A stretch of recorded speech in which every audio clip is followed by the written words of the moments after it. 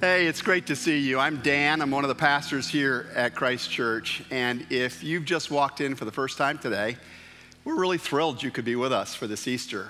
Maybe you traveled from a distance to be here. You're visiting with friends or family. We're glad that this could be your home for this special day.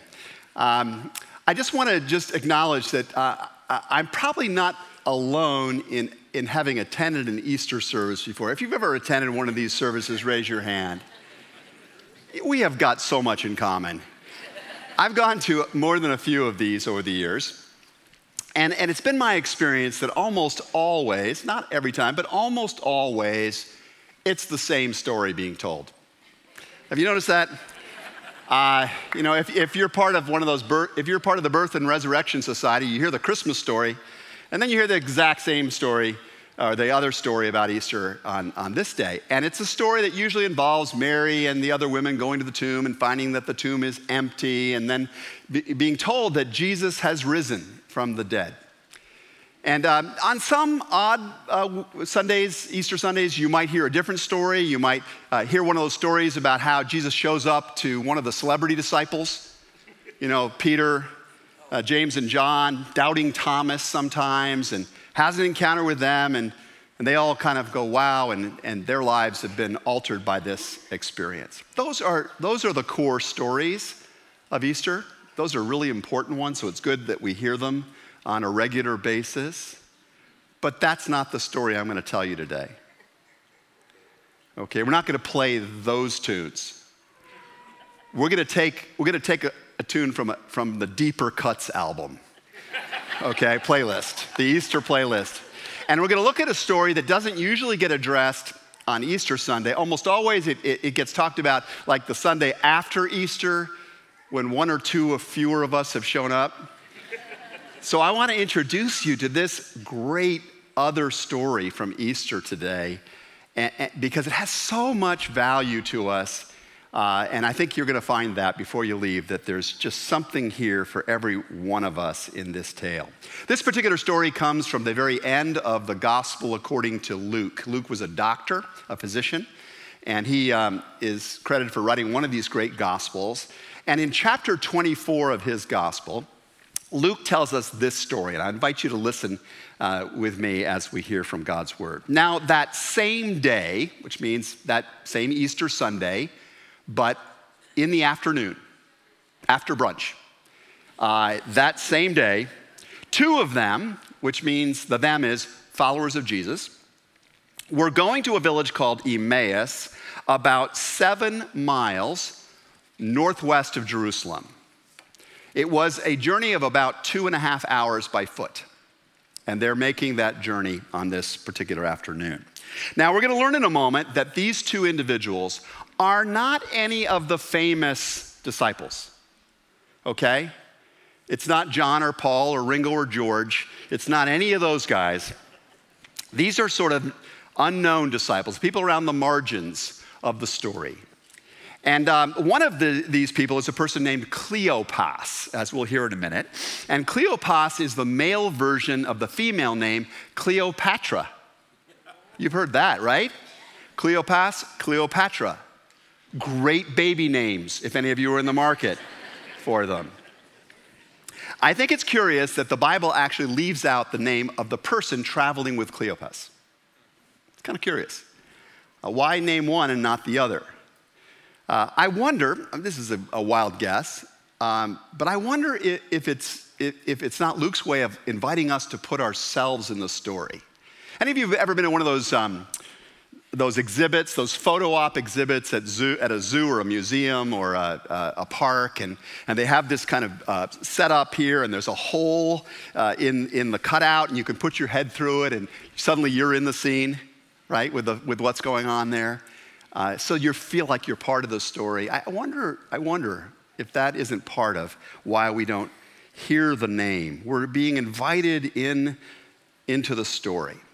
And I think that's a good thing, because whether that's true or not, this story really introduces us to people who are a lot like us, as you're going to see.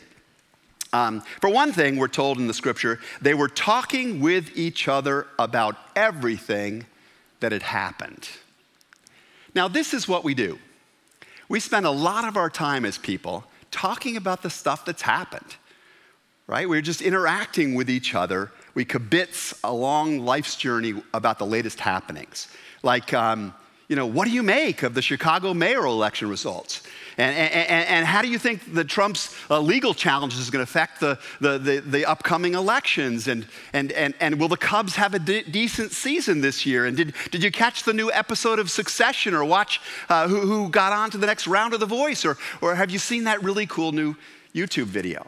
This is what we do. We don't just have life happen to us. We process life. And we do it together. Because life is interesting, it's confusing, it's scary at times, it's challenging. In a word, life is complex, and it really helps to have people to work it through with. I know I've been texting back and forth this past couple of weeks with some friends and some family in other parts of the country because in my household, my extended family, there's a pair of really serious health crises going on. Now, the people that I'm interacting with, they cannot solve this problem. They can't. I wish they could. They can't solve it. But they can share it. And their sharing of this burden of what's going on that I'm feeling, it just makes a difference. It is a positive difference in my life that I've got people to share what's going on in my life with. They're my Cleopas or my Cleopatra, right? Question is, do you have a Cleo? Do you have some Cleos in your life, people that you can vent with, tell the truth to, be told the truth by, just process everything that has happened lately in your life? I just want you to know that if you don't have enough of those people, or maybe if you just want more, you will find a lot of Cleos here. You will find safe friendships here. You will find constructive companions for life's journey in the fellowship of Christ Church. So here's these two individuals, and they're walking on the road to Emmaus. And the text says that as they talked and discussed these things with each other, Jesus himself came up and walked along with them. And this is an interesting fact. Where do you picture Jesus is right now? Where do you picture him being? Maybe some of you picture him still in the grave. You don't buy this whole Easter thing. Yeah, he's buried someplace. Maybe you mainly think of him as sort of stuck between the pages of the Bible. He's not really a player until you open up the Bible and then you kind of get introduced to him again. Or some of you have him still in the Sunday school storybook. Yesterday when I asked this question, where is Jesus? A child said, he's in heaven. And some of us think that. We think, well, he's way out there beyond someplace, but not particularly connected to life today. But Jesus said something really interesting to his disciples. One of the last things he said to them, he said, I'll be with you always. I'll be with you always. Whenever 2 or 3 are gathered in my name, I'll be there. I will meet with you. So Easter answers the question of where Jesus is. He is right with you now as you go along the road of life. He's not in a box. He's not just in a book. He's not just out there beyond. He isn't confined to those places. He doesn't just care about religious places. He cares about regular places and ordinary people. He cares about the roads that you walk and the school that you go to and the job that you're going to be showing up at on Monday. He cares about the people in the circles you'll be with this afternoon. Jesus cares about all of this stuff, and he wants to companion you in those very real places in life. He wants to share your life in a personal way and supply you with grace and truth and love for the journey. And I think that's part of why this story gets told, is to remind us of that reality. Well, the Easter story goes on, and it gives us this further amazing insight. And Luke tells us that Jesus was with those two disciples on the road, but they were kept from recognizing him. That's an interesting fact because it's a familiar one and a repeated one in a lot of the stories about Easter. Almost always on Easter, people didn't recognize him at first. It's like they had a certain expectation about life, and one of those expectations was when you're dead, you're dead. That even Mary in the garden didn't recognize him. Peter and John and the other disciples, when he showed up behind locked doors in the room where they were hiding, they didn't immediately recognize him. Thomas didn't believe it was really Jesus until he put his hands in the wounds. Sometimes you can be so locked in a particular perspective that you don't actually see what God is doing in this moment right now. Some years ago, I performed a wedding for a wonderful couple in the church. And I was invited to go to the reception. And it was in one of these hotels over here in Oak Brook. And I was seated at a table with the parents of the bride. And I was seated right adjacent to the father of the bride, a guy named Bill. And we struck up a conversation, a very amiable conversation. We talked about the wedding, we talked about the weather, talked about current events. You know, we're like those two disciples on the road, just kind of kibitzing about what was going on. And as the conversation went on, something weird began to happen, and I didn't clue into it at first. And here was the weird thing. Almost always in these kinds of settings, I'm the guy that asks the questions. I'm a pathological extrovert. I'm really curious about other people, and I like to hear their stories. But in this particular encounter, it was reversed. And Bill is asking me all the questions about my life. And he's drawing me out. And I realized after about an hour or so of walking with Bill, so to speak, that I have poured out my whole life story to this guy. I have given him like TMI. I mean, I'm thinking he must be bored. He knows so much about me. I'm talking about my dreams and my hopes and my background. And I get to a moment of the conversation where I think, gosh, this is so strange. And then I think, well, what do I know about this guy? I hardly know anything. And then I start to think about the things that have dropped in the conversation, and these little data points begin to sparkle. He lives outside of Washington, D.C. He's been to Kennebunkport. He knows a lot about public affairs. He's amazing at asking questions. His last name, the maiden name of the bride, is Webster. And then I connect the dots. Bill, my companion, is William H. Webster. He is the only American in history to have ever been the director of the FBI and the director of the CIA. He is a professional interrogator. He is what he is.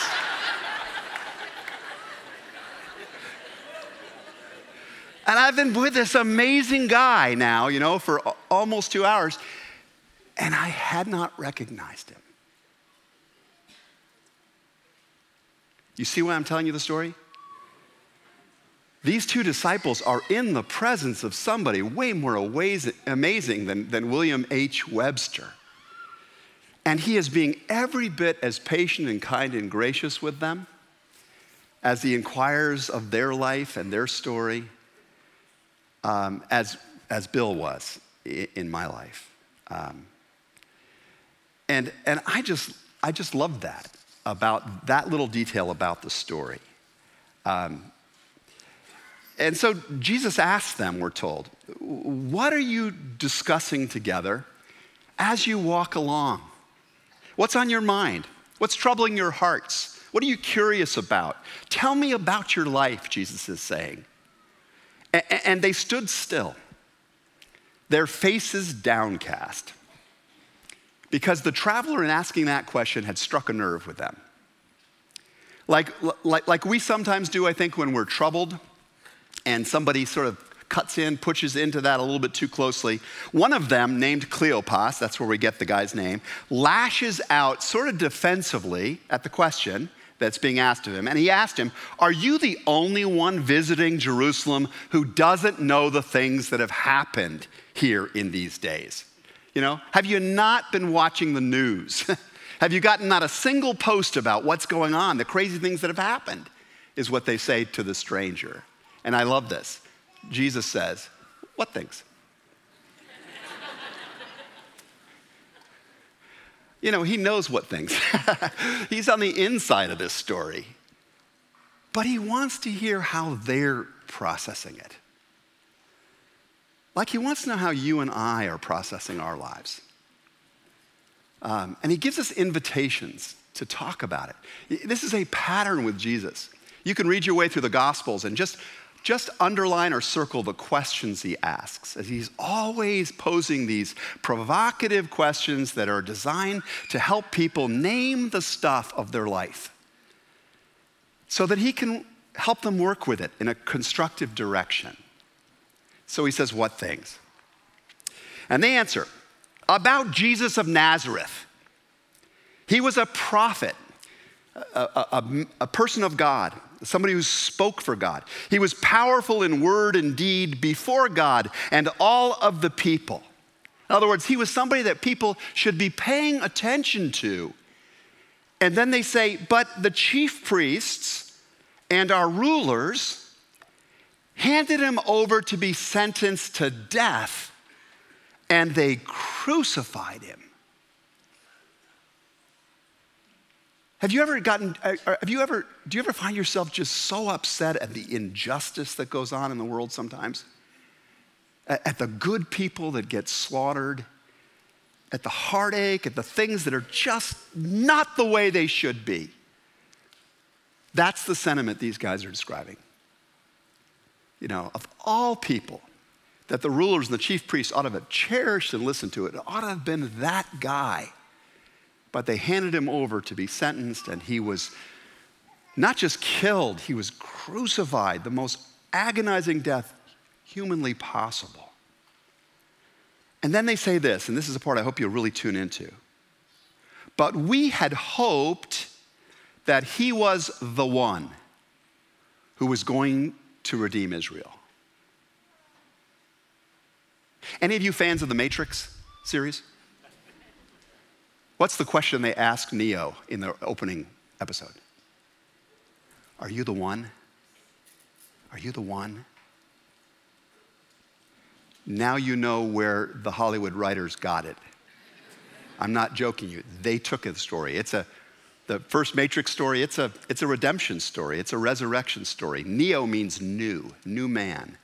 "I will make all things new," said Jesus.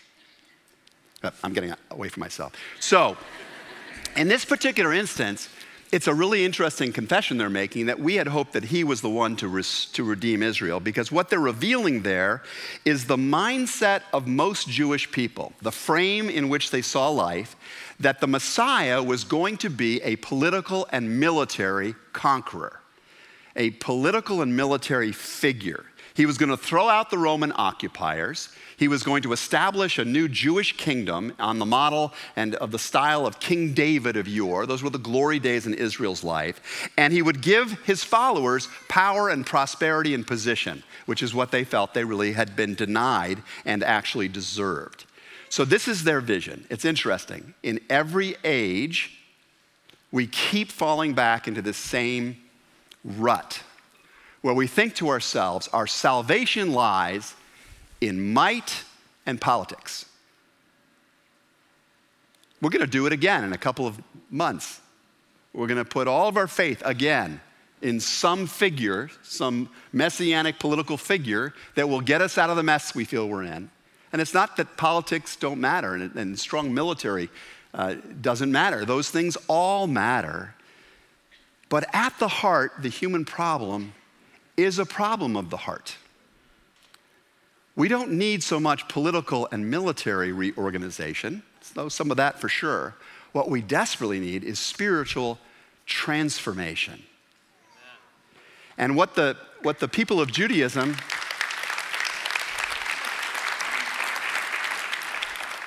struggled to get was that truth. And then the guys go on and they say, and what's more, it's the third day since all this took place. This terrible thing happened to the one we thought was the Messiah. And now a couple of days have gone by and, nothing's changed. In addition, some of our women amazed us, they confessed. At this point, they're just really confused about the details going on here. They went to the tomb early this morning, but didn't find his body.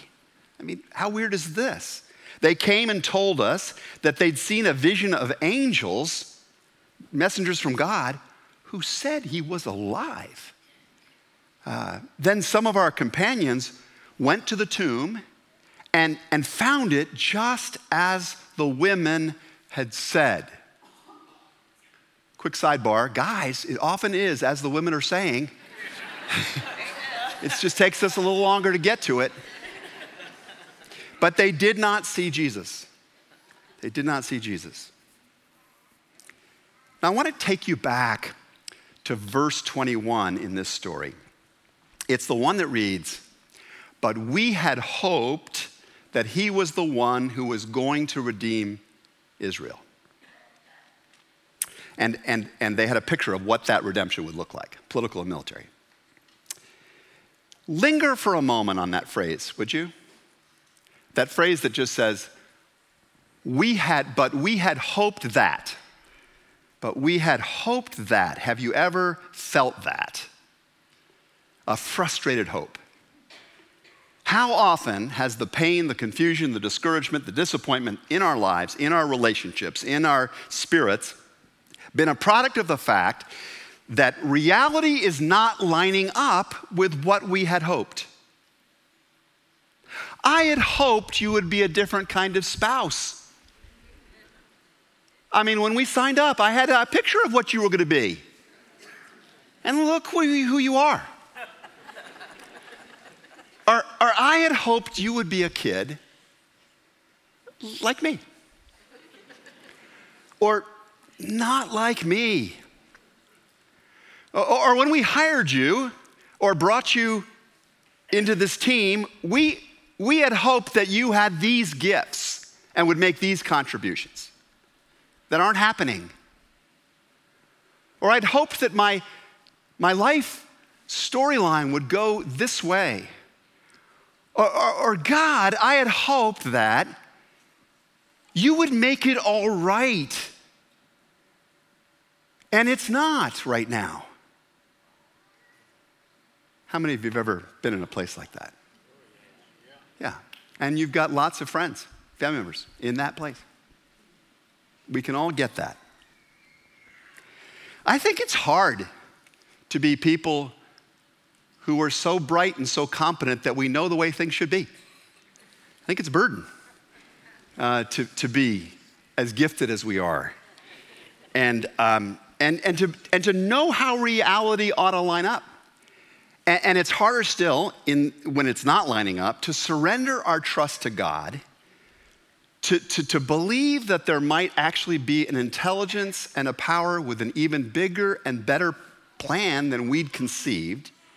I don't think that God operates by a different plan in order to crush our hopes or just to try and humble us or just to be a jerk, to say, I'm God and you're not. I don't think God does that. That's not his character.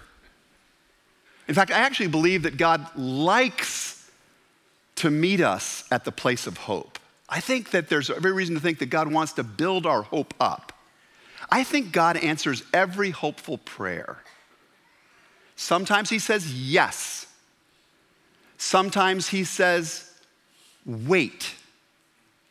And sometimes he says,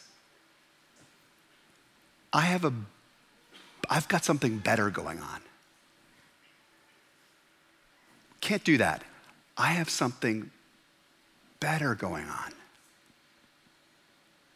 And I think this is what Jesus was trying to impart to those disciples who were so disappointed at the way things had turned out. He said to them, "How foolish you are." And I'll just observe in passing that when you read the word fool or foolish in the Bible, it doesn't mean stupid. A fool wasn't somebody that was stupid. There were a lot of brilliant fools in the Old Testament stories in particular. A fool is somebody whose vision and behavior doesn't align with reality, isn't up against the plumb line of reality. That's what a fool is in biblical language. And he's just telling these guys, you're being kind of foolish. You don't see what reality really is here. And you are slow to believe all that the prophets have spoken. You talked earlier about these prophets and how you're disappointed that everything they'd been pointing to didn't happen. No, you just didn't read them. You didn't read them closely enough. Did not the Messiah have to suffer these things? Wasn't that actually in the prophetic teaching? Didn't they tell you that he would suffer first and then enter into his glory? And then the text says, so beginning with Moses, the most famous of the Old Testament prophets, and all the other prophets, Jesus explained to them what was said in all of the scriptures concerning himself. This was the bulk of the long walk to Emmaus. Jesus just taken them through all of the actual teaching of the prophets about the coming Messiah. This is what they had said in actuality. This person who was coming was going to be a spiritual transformer and not a military and political conqueror. He would be a suffering servant, not a dominating master. The Messiah would be a person of unique moral purity. He would be someone whose sacrificial death would balance the scales of God's justice. And the prophets even said how he would die.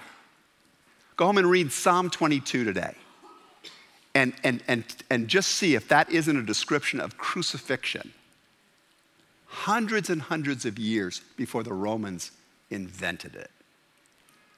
They even said how he would die, this Messiah.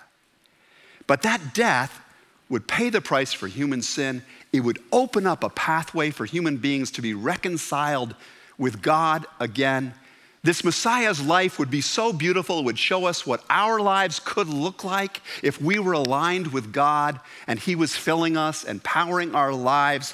And this Messiah would describe for us the beautiful kingdom above any country or culture or civilization that we're made for, that we can help shape together and live into together. This is what the prophets actually taught. But the vast majority of Israel resisted that understanding of redemption, as we're still doing. We still keep looking for the false solutions. In fact, Jesus' own celebrity disciples, the big names, they, all the way up to his crucifixion, are still thinking it's about health, wealth, and prosperity, power for me. They're arguing amongst each other, who gets the better seat when the kingdom comes? It's just amazing how hard it is to get outside the frame and recognize what God is actually doing. And I think that's easy today for us to get stuck on what we had hoped instead of seeing the greater good that God is actually bringing to pass.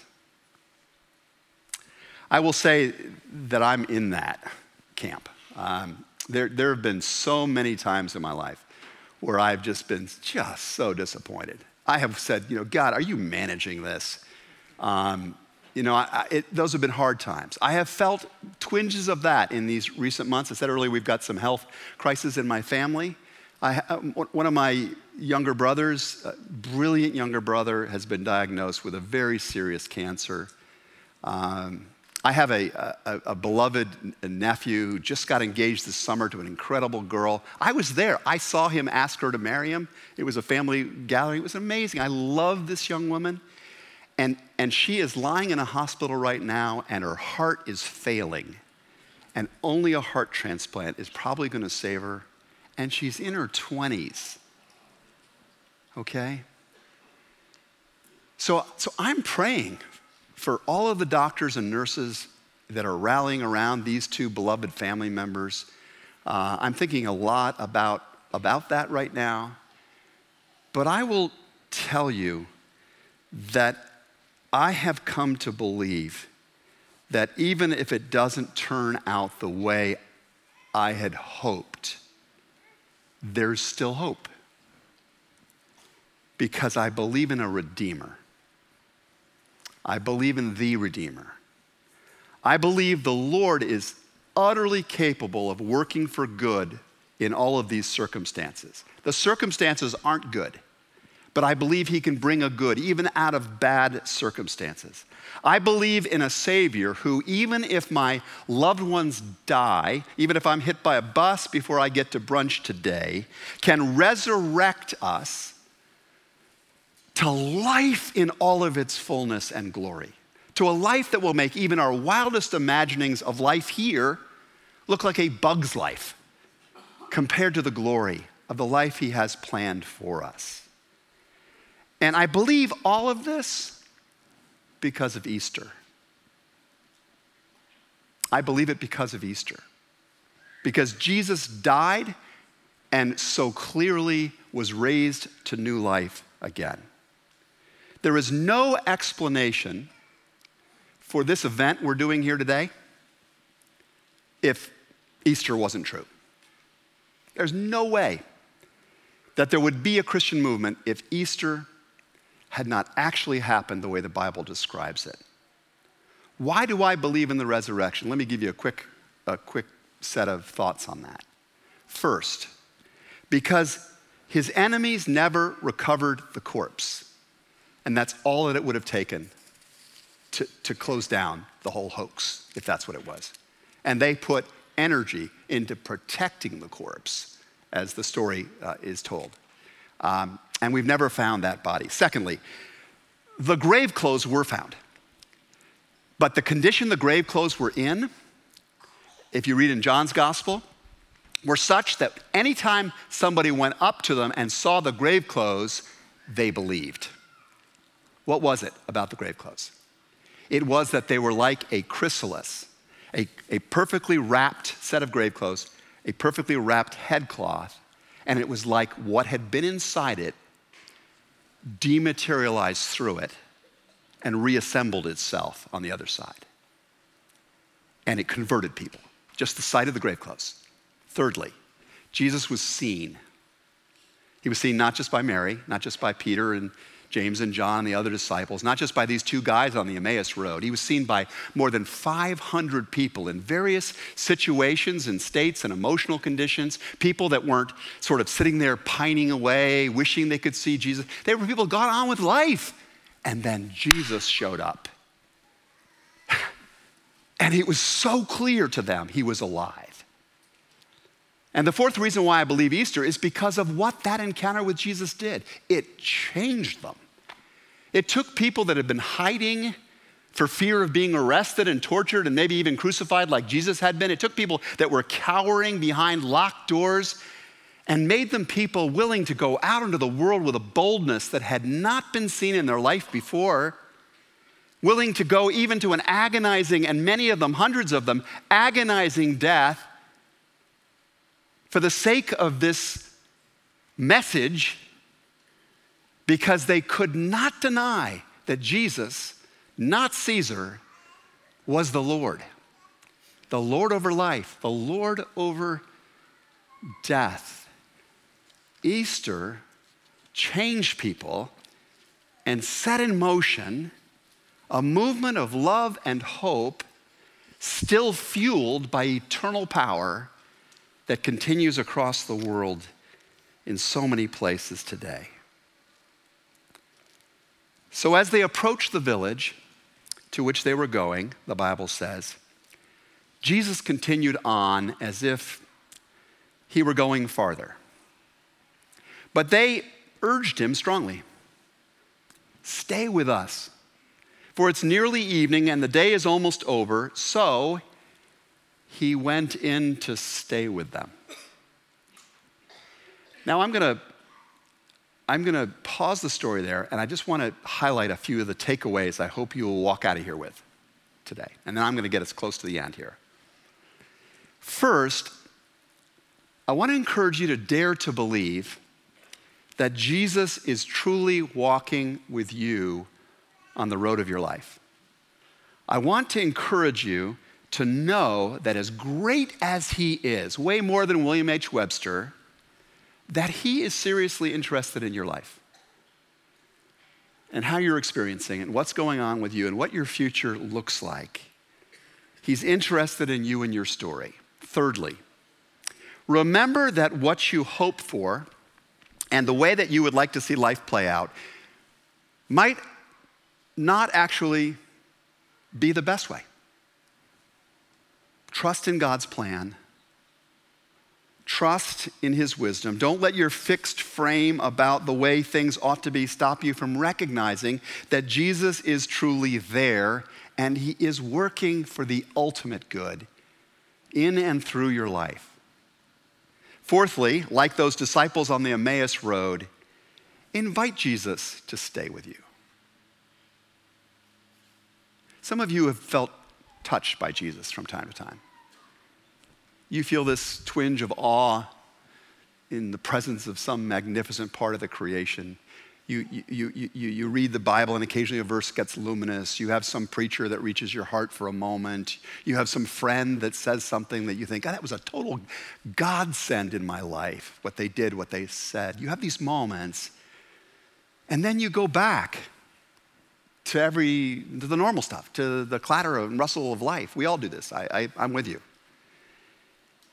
Jesus is not going to force himself on anybody. He's not. He waits to be invited to stay, to come into our lives. In fact, he says at one point, "Behold, I stand at the door and knock.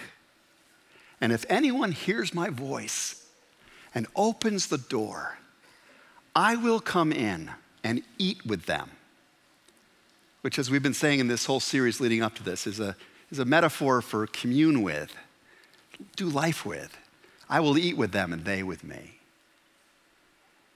So I want to encourage you, if you haven't done it before, invite Jesus to stay. Invite him into your life and past the foyer of your life, into all of the rooms of your life, and say, Jesus, renovate it. Renovate my life.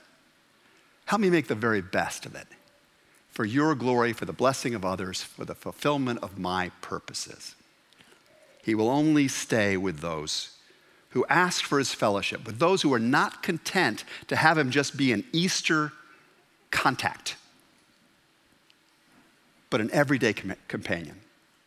That's what he's hoping for from you and from me. And finally, think about your next encounter with Jesus at the table. Luke 24 concludes by saying this: when he was at the table with them, he took bread, gave thanks, broke it, and began to give it to them. Then their eyes were opened, and they recognized him. And he disappeared from their sight. He moved on to the next thing he would do. They asked each other, were not our hearts burning within us while he talked with us on the road and opened up the scriptures to us? I didn't say it to you, Cleopas, but man, my heart was on fire when he was opening up the word. Wasn't that amazing? And they got up and they returned at once to Jerusalem. And there they found the 11 and those with them assembled together. I want you to note in conclusion today that Jesus reveals himself in a very special, as in a can't find it elsewhere way, at the table of his people, at the table of the community of faith. It was when Cleopas and his partner were breaking bread with Jesus, that he was opening the scriptures to them, that they recognized him. And if you want to see Jesus yourself more, if you want to experience the benefits of his grace and his truth and his love even more, then please come back to Christ's table. Please, for your sake, do that. This is where God's scripture gets opened up every week. This is where we find amazing companions for the journey of life. This is where we learn together how to follow Jesus in a complex world. It doesn't have to be this church. Find some church. Sit at the table with Jesus on a regular basis, and it will make a difference. Let me close with a story and let you go. When their 27-year-old son, Matthew, took his own life after battling with mental illness for so many years, Rick and Kay Warren had an epiphany. Rick Warren, as you may know, was the writer of The Purpose-Driven Life, the best-selling book in all of human history next to the Bible. And Rick and Kay said this: We've often been asked, how have you made it? How have you made it? How have you just kept going? And we've replied, the answer is Easter. The answer is Easter. The death and the burial and the resurrection of Jesus happened over 3 days, they noted. Friday was the day of suffering and pain and agony. Saturday was the day of doubt and confusion and misery. But Easter, that Sunday, was the day of hope and joy and victory. And here's the fact, they said. You will face those 3 days over and over and over again in your life, too. When you do, you'll find yourself asking 3 fundamental questions. 1, what do I do to get through my days of pain? 2, how do I get through my days of doubt and confusion? And 3, how do I persevere to get to the days of joy and victory? The answer, say the Warrens, is Easter. And the people of Easter. They will wrap around you. So I want to invite you to come back to the table next Sunday. Even if there are a few less of us here, maybe a few more open seats, that's good. We can invite friends to join us. Come back to the table because Christ, life's greatest companion, is risen from the dead. He's risen indeed and eager to walk with you on your road, and you will find the relationships that you need to follow him in a complex world at the table of his church more than you will find them anywhere else. So thank you for being the Easter people. Thank you for coming today, filling this place up, watching us online. May God journey with you until we meet again. Hallelujah. Amen.